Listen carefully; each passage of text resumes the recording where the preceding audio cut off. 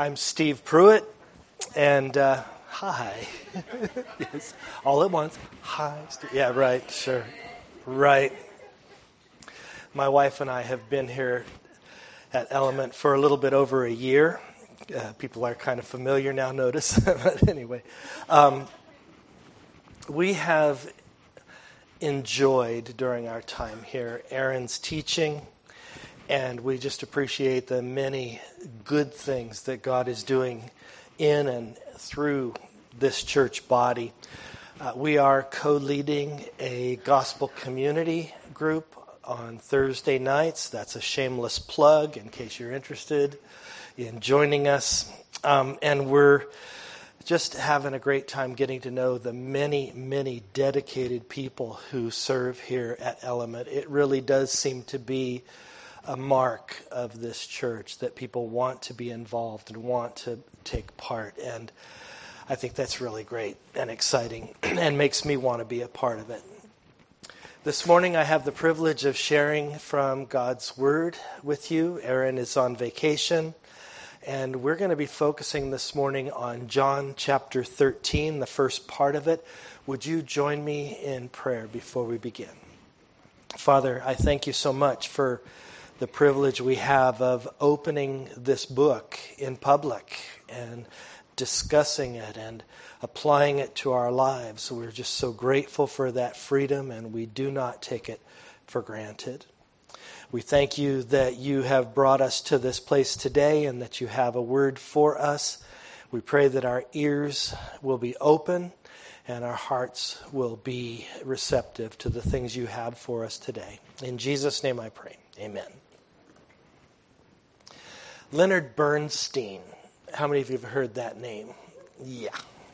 Probably the most celebrated orchestra conductor of the 20th century was once asked a question.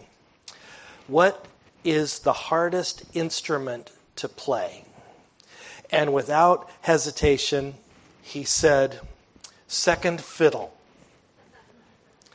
He said, I can always get plenty of first violinists, but to find one who plays second violin with as much enthusiasm, or second French horn, or second flute, now that's a problem. And yet if no one plays second, there is no harmony. Not many people in our world today aspire to be second fiddle. Not many are ready to take the secondary, the lower positions. We tend to exalt our leaders. We love those who take first place and we celebrate them. They're the ones that do the circuits on TV afterwards and all that. We honor people who have huge companies and lots of employees. There's a certain prestige to having servants, and we usually think of a servant as being less noble than the one he's serving. And that's not an attitude we came up with. You can't just bash Western society for that. This is something that goes way back, all the way throughout human history, and it was definitely the dominant view in the first century society where Jesus walked. In fact, they actually looked down on servants a whole lot more than we do today. If you were a servant, you didn't really have much in the way of rights. You were often considered just to be someone else's property, like their dog or their basket or something like that, and you were just about as disposable if you weren't serving well. But in God's kingdom, the tables get turned upside down, and when Jesus came, he let us know that in God's kingdom, it's the servant who's actually called the greatest, and the servant who's exalted in God's thinking. It's completely different from what the society of the day was thinking. In fact, Jesus claims that if you want to be the greatest in his kingdom, what do you need to be? It's okay to talk in church. The servant of all. You need to be, if you really want to be at the top, you got to be at the bottom. You are the servant of everyone. That's what God values. Now that doesn't sit all that well with us. And I'd like to explore with you from John chapter 13 some of the reasons why we're reluctant to take the place of a servant, and why we sometimes vie for position and rank and recognition in this world. But I also want to look at, I don't want us to stop there and bash on us. I would like to look at some attitudes that we can adopt that will actually free us to serve one another with joy as God would have us do. So if you have a Bible with you, turn to John chapter 13. If you haven't brought one, there are some underneath the seats in front of you probably, and you can borrow one of those, or I have it on good authority that you can also, if you don't own a Bible, you can just legally steal one of those and keep it as your own, put your name in it. The first 12 chapters of John's Gospel, just bringing us right up to this point. The first 12 chapters covered a full 3 years in the life of Jesus. 12 chapters on 3 years. But in chapter 13, there's a shift. John slows his writing pace way down to a minute-by-minute crawl. In fact, the next 6 chapters cover only 24 hours. And so this should be a signal to us that God is just sort of zooming in on something that is very, very important that he doesn't want us to miss. Jesus knows that it's probably only about 24 hours before he's going to go to the cross and be dead. And so he spends his last hours comforting his disciples and actually preparing them for what lies ahead once he's going to be gone. Let's start with verse 1. We're just going to do the first 5 verses. It was just before the Passover feast. Jesus knew that the time had come for him to leave this world and go to the Father. Having loved his own who were in the world, he now showed them the full extent of his love. The evening meal was being served, and the devil had already prompted Judas Iscariot, son of Simon, to betray Jesus. Jesus knew that the Father had put all things under his power, and that he had come from God and was returning to God. So he got up from the meal, took off his outer clothing, and wrapped a towel around his waist. After that, he poured water into a basin and began to wash his disciples' feet, drying them with a towel that was wrapped around him. Now, I'm sure after your Christmas meal, you all did this same kind of thing. Can I get you some dessert? A little bit of coffee? Do a little washing on those dirty feet of yours? We just don't do that anymore. We don't really have a need for it. But and to us, foot washing seems a little bit even strange. I mean, even your own feet, we don't really like to even have people see our feet sometimes. But anyway, in this day and age when this was written, this was not a strange thing. It was not uncommon at all in Jerusalem. You see, the roads in Palestine were unpaved at this time, mostly unpaved, and so they could, during the dry season, be inches deep in dust. And then after it would rain, that dust could turn into just a sloppy muck. And as you walked from your house to your neighbor's house, even though you were pretty clean otherwise, you would arrive pretty messy. So it was the custom as guests arrived for the host to call some of the servants out and have them wash the feet of the guests so the guests would be more comfortable and probably so you weren't messing up the floor the whole time you were there. But since this particular meeting that Jesus is having with his disciples was intended to be a secret meeting, there wouldn't have been any servants there. Now, Luke tells us in chapter 22, where he's writing about this occasion, that the disciples have just finished an argument about who would be the greatest in Jesus' kingdom once he was going to get it set up. And so you can bet that none of the disciples was ready to volunteer for foot scrubbing, because it would immediately position them as lower, and they're jockeying for the high position right next to Jesus. It would be too menial for them to do it, too degrading, and if you're not in the position of a slave to take that position, you can just see why these guys, everybody was just sitting around with dirty feet, I guess. You can see how menial this task was considered as you look at John the Baptist's testimony. When he talks about Jesus, he says, "I'm not even worthy to untie his shoe," which of course is the first part of foot washing, is to take the shoe off, right? Well, the question is then, why did Jesus want to do this thing?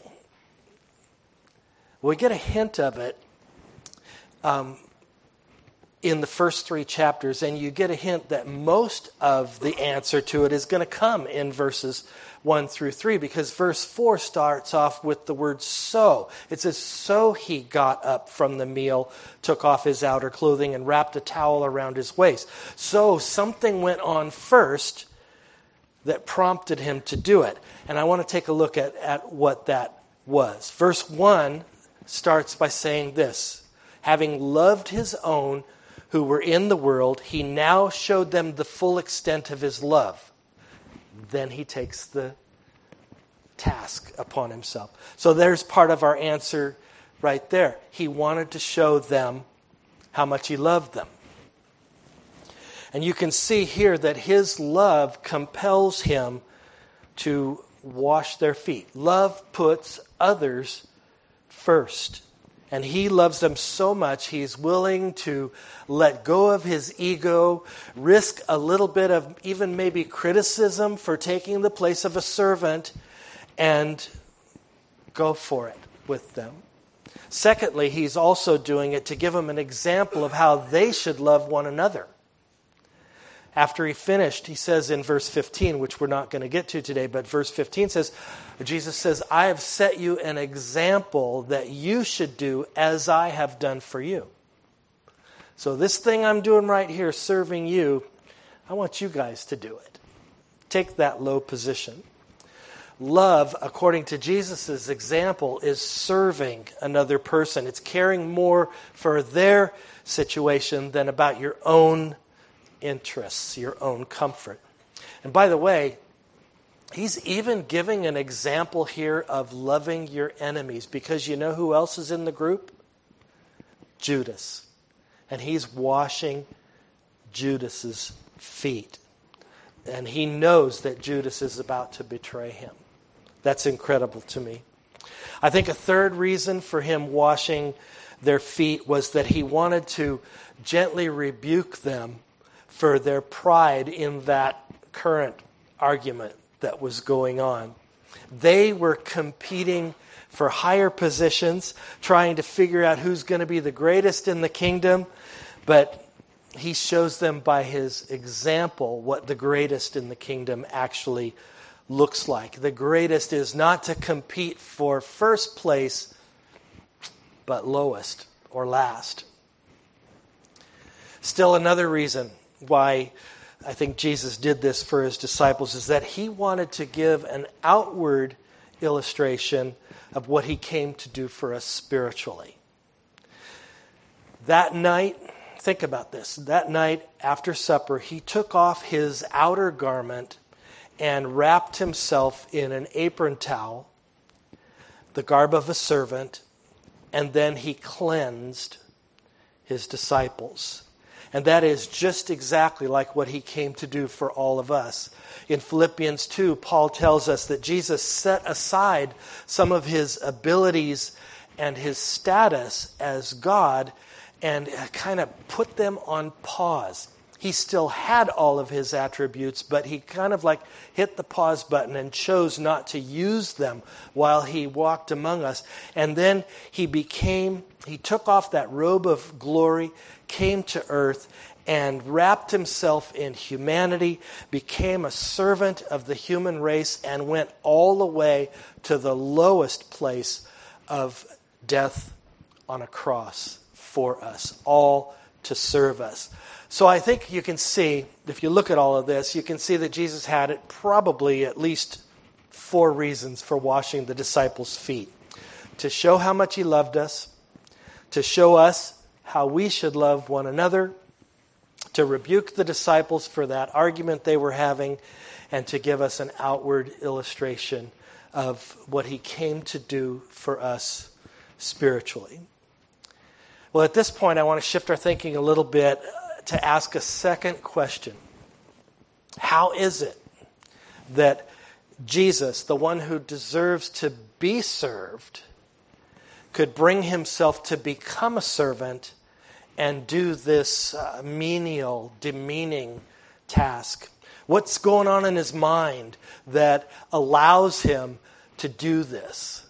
What's he thinking? I mean, besides the fact that, he's perfect and he's God, there was something going on that allowed him. And I think if we take a closer look at the passage, we find that besides that obvious reason that he's God, and of course he's perfect and all that, that he also could do this because of 4 things that he knew. On the human level, let's take a look at that. First of all, verse 1 says, he knew the hour had come for him to leave this world and go to the Father. So you could say he knew his time was short. He knew that it was temporary here. And I think it would help us to take the servant's role if we really understood that our time here on earth really is just a blip on the eternal screen. No matter how hard it is temporary. It is not eternal. And we should be able to do something, no matter how simple it might be or dreary or humbling. It's not going to last forever. And most of us can put up with most stuff for a short while.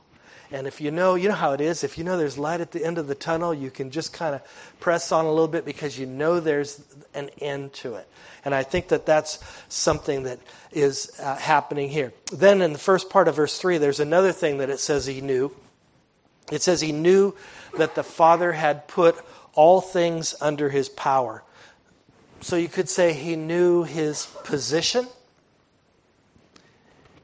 He knew that he was the Son of the Father, the King of Kings, the Lord of all lords, the eventual heir of everything. He knew that about himself, and that position was never going to change.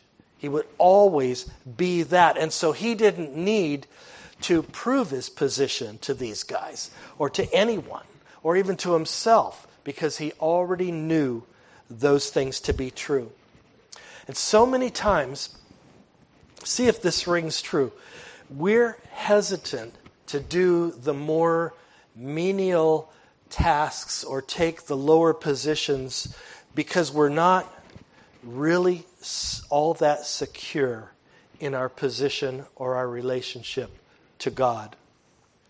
We become insecure because of how serving makes us look in the eyes of other people or even in our own eyes. But the reality is, if we have trusted Christ as our Savior, we are already children of the King, and nothing can change that. We are accepted fully because of Christ's merits, because of his perfect work. All the work for our acceptance has been done and gets imputed to us, gets placed on our account. We have now become heirs with Christ. And that too, it's a done deal. Peter says in his letter that our inheritance is kept in heaven for us, and it can never perish, spoil, or fade away. We have it, and it's done. Nothing can ever change our position before God if we have trusted Christ. And that is forever. Now in the second part of verse 3, it tells us some other things Jesus knew. It says, he knew that the Father had put all things under his power and that he had come from God and was returning to God. Two more things that Jesus knew here. He says he knew that he came from God. In other words, you could say he knew his identity. He came from God. That means he was the Son of God and deity himself. God-natured himself. He knew exactly who he really was, and he knew that washing someone's feet wasn't going to bump him off of that identity in any way. Not going to adjust it or change it in any way. It wasn't going to change who he was. You see, the disciples are worried that by serving, they'd be perceived as being lowly and maybe less worthy of leading or being a big part of the kingdom and all of that. That worried them. It came too close to home. They thought that it would diminish them in some way. But Jesus was so secure in who he was that he knew that serving wasn't going to change his status or diminish him in any way whatsoever. And I think that the same can be true for us. As Christians, we need to understand that when we trusted Christ, we underwent a new birth. We were born from above. God implanted his Holy Spirit in us to stay with us forever, and we've been given a new nature. We are born again. We actually, as a result of that, belong to God now. We are born from above. That's our new country of origin. We are members of God's own family. We are citizens of his heaven, and that is our true identity now if we have placed our trust in the work that Jesus has done for us. Heaven is now our new country of origin. In America, a lot of people like to say, oh, I'm Mexican-American, I'm African-American, I'm Cheeto-loving American. There's just all this dash stuff. Well, we should be, I'm citizen of heaven, American. That's my primary identity. And whether we are the successful president of a huge company, or we're collecting garbage, or driving a taxi, or doing dishes, or cleaning toilets, or whatever, it won't change that status even a little bit. That never changes. And as we get this into our thinking, it brings a security that allows us to take the place of servants of one another. Next, it says something else Jesus knew that I think is pretty important. It says, he knew he was returning to God. Earlier in verse 1, it said he knew that the time had come for him to leave this world and to go to the Father.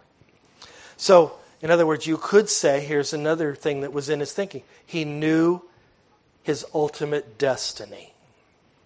Very important. He knew that his service here on earth was only temporary, and it wasn't going to be very long before the Father was going to exalt him, glorify him. He knew that his own glory was coming later, and he knew that it was going to happen and nothing was going to change that. And so he was willing to wait for that glory to come in the Father's timing. Here's the point. People who aren't sure they're going to heaven often need to get prestige and power now before it's too late. They need to have others look up to them. They need to be noticed when they do good things. They need that approval because they don't have the assurance that they've actually been approved eternally by God and that they're going to be glorified and noticed later. But we who are Christians don't need to worry about those things. We know that we are actually headed for heaven, where everything that has been wrong is made right, where every unnoticed thing that we did here will be noticed in heaven. We know that we don't deserve it, but we know that because of God's grace, He's promised that to us. And that frees us up to serve one another. Just a few weeks ago, there was the mass shooting at the borderline down in Thousand Oaks, and all those people were killed. But during that tragedy, a young man named Matt Winterstrom helped to save upwards of 30 people in the middle of that shooting. When he was interviewed later, the reporter said, "So your instinct, Matt, was not just to run and get out of there yourself, but to help the others who were still also inside." Matt said something I think is profound. He said, "These people," and he's just winging it. This is not a prepared statement.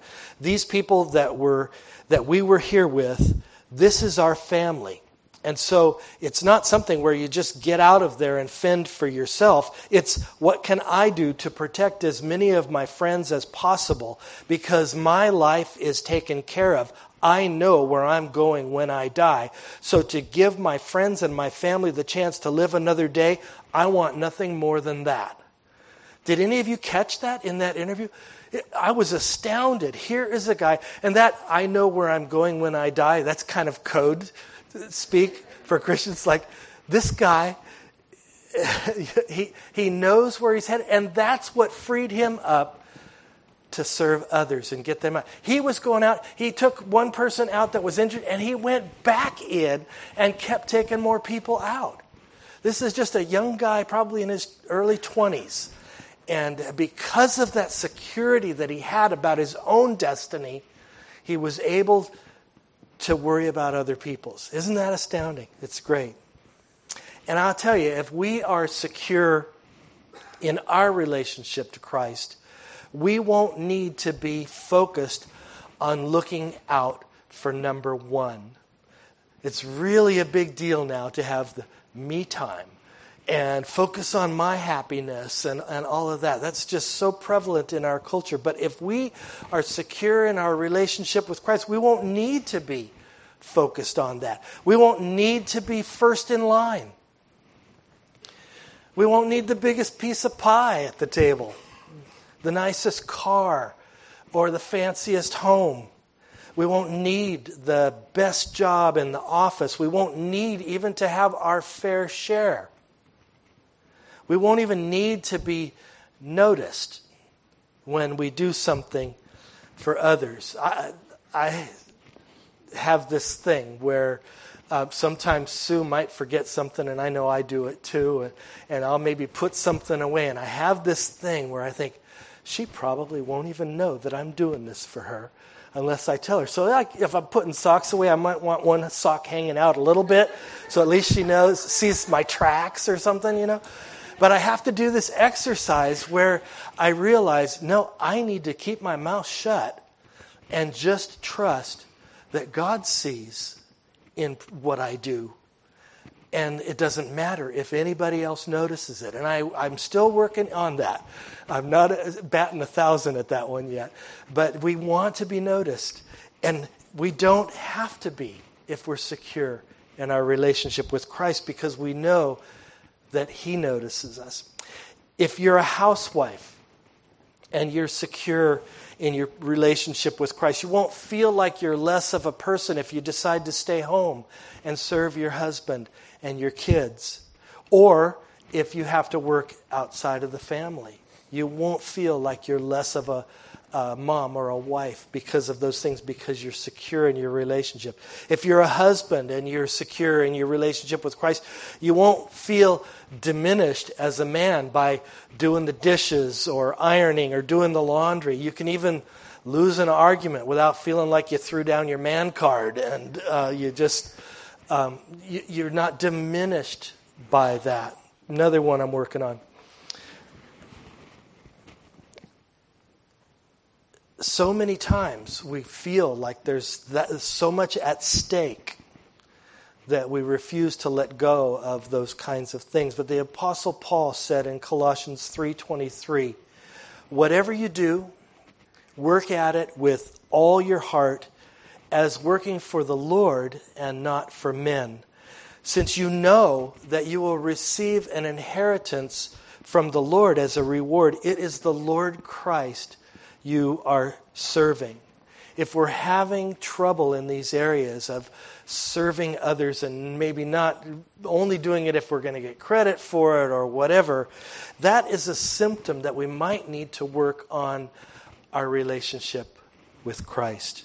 Because it's only as we're solidly grounded in that relationship that we're free to actually let go of the need to be served, and we're free to turn around and serve others like Jesus did. He was secure enough to serve. He knew who he was, where he was going, and because he did, he could give himself completely to each of us. And it is only as we become secure in him that we're able to give ourselves to each other as servants, and we're able to stop trying to prove to each other how important we are, how smart we are, how successful we are, how worthy we are, how spiritual we are, or how humble we are.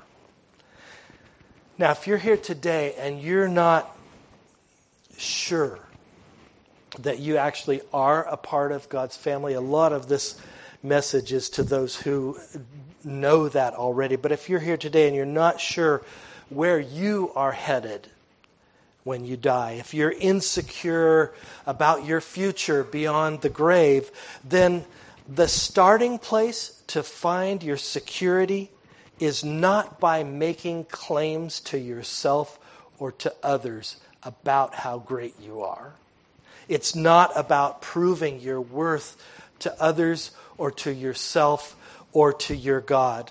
The starting place is where you actually humble yourself before God and you admit that you fall short of his holy standards and that you can't save yourself. You can't make yourself worthy. And then when you're in that position, then when you listen to the great news that we call the gospel means good news, that Jesus has come and he has bought your pardon and paid the penalty for your sins, it is so freeing to know that your eternity has been taken care of, that your debt has been paid. And what you do at that point when you hear that news is you transfer your trust from trusting in yourself to trusting in the work of another on your behalf, Jesus Christ, who paid the penalty for your sin. Jesus said in John 5:24, "He who hears my word and believes on him who sent me has eternal life and will not come into condemnation, but has already passed from death to life." That is a promise. When you put your trust in Jesus Christ as your sin bearer, your Savior, you have eternal life, and that's the beginning of your security that then frees you to serve others. And I would encourage you, if you have not done that already, put your trust in Christ, then that you don't waste any time and you do so today. And if you need help on that or clarification, talk to me. Talk to the deacons that are going to be in the back, and they'll be happy to walk you through that and make sure that you understand where your security for eternity and for today comes from. Jason is going to come up and lead us in worship. And this is actually a perfect opportunity for us to refresh our thinking about the source of our security. One of the great things that reminds us of the security that we have in Christ is the celebration of communion that we do every week. Communion actually symbolizes the death of Jesus, and without his death, there could be no security for us now or in the future. The broken bread reminds us that Jesus stepped between us and the wrath of God coming at us, and he absorbed that wrath in his own body on the tree for us. And the juice reminds us that his blood was shed as the price of our redemption, and he has paid our penalty with his own precious blood. We have been bought with a price, secured, and guaranteed eternal life through faith in Jesus, all because he paid the penalty for our sin. And today, as you take communion here at the tables or at the two back tables, how about just making a fresh declaration to yourself and before God, and thank him for your salvation from sin and your security now and your guarantee of eternity with him. Let's pray together. I thank you, Lord, for the wonderful work that Jesus has done for us. The fact that he has bought our pardon is astounding. That he has paid the debt of our sin, and that we didn't deserve it at all, but he went to the cross for us. What an amazing thing. Today we are grateful for that, and we pray, Lord, that you'll work those truths so deeply into our hearts that we'll be freed up to serve one another as you would have us to do. In Jesus' name I pray. Amen.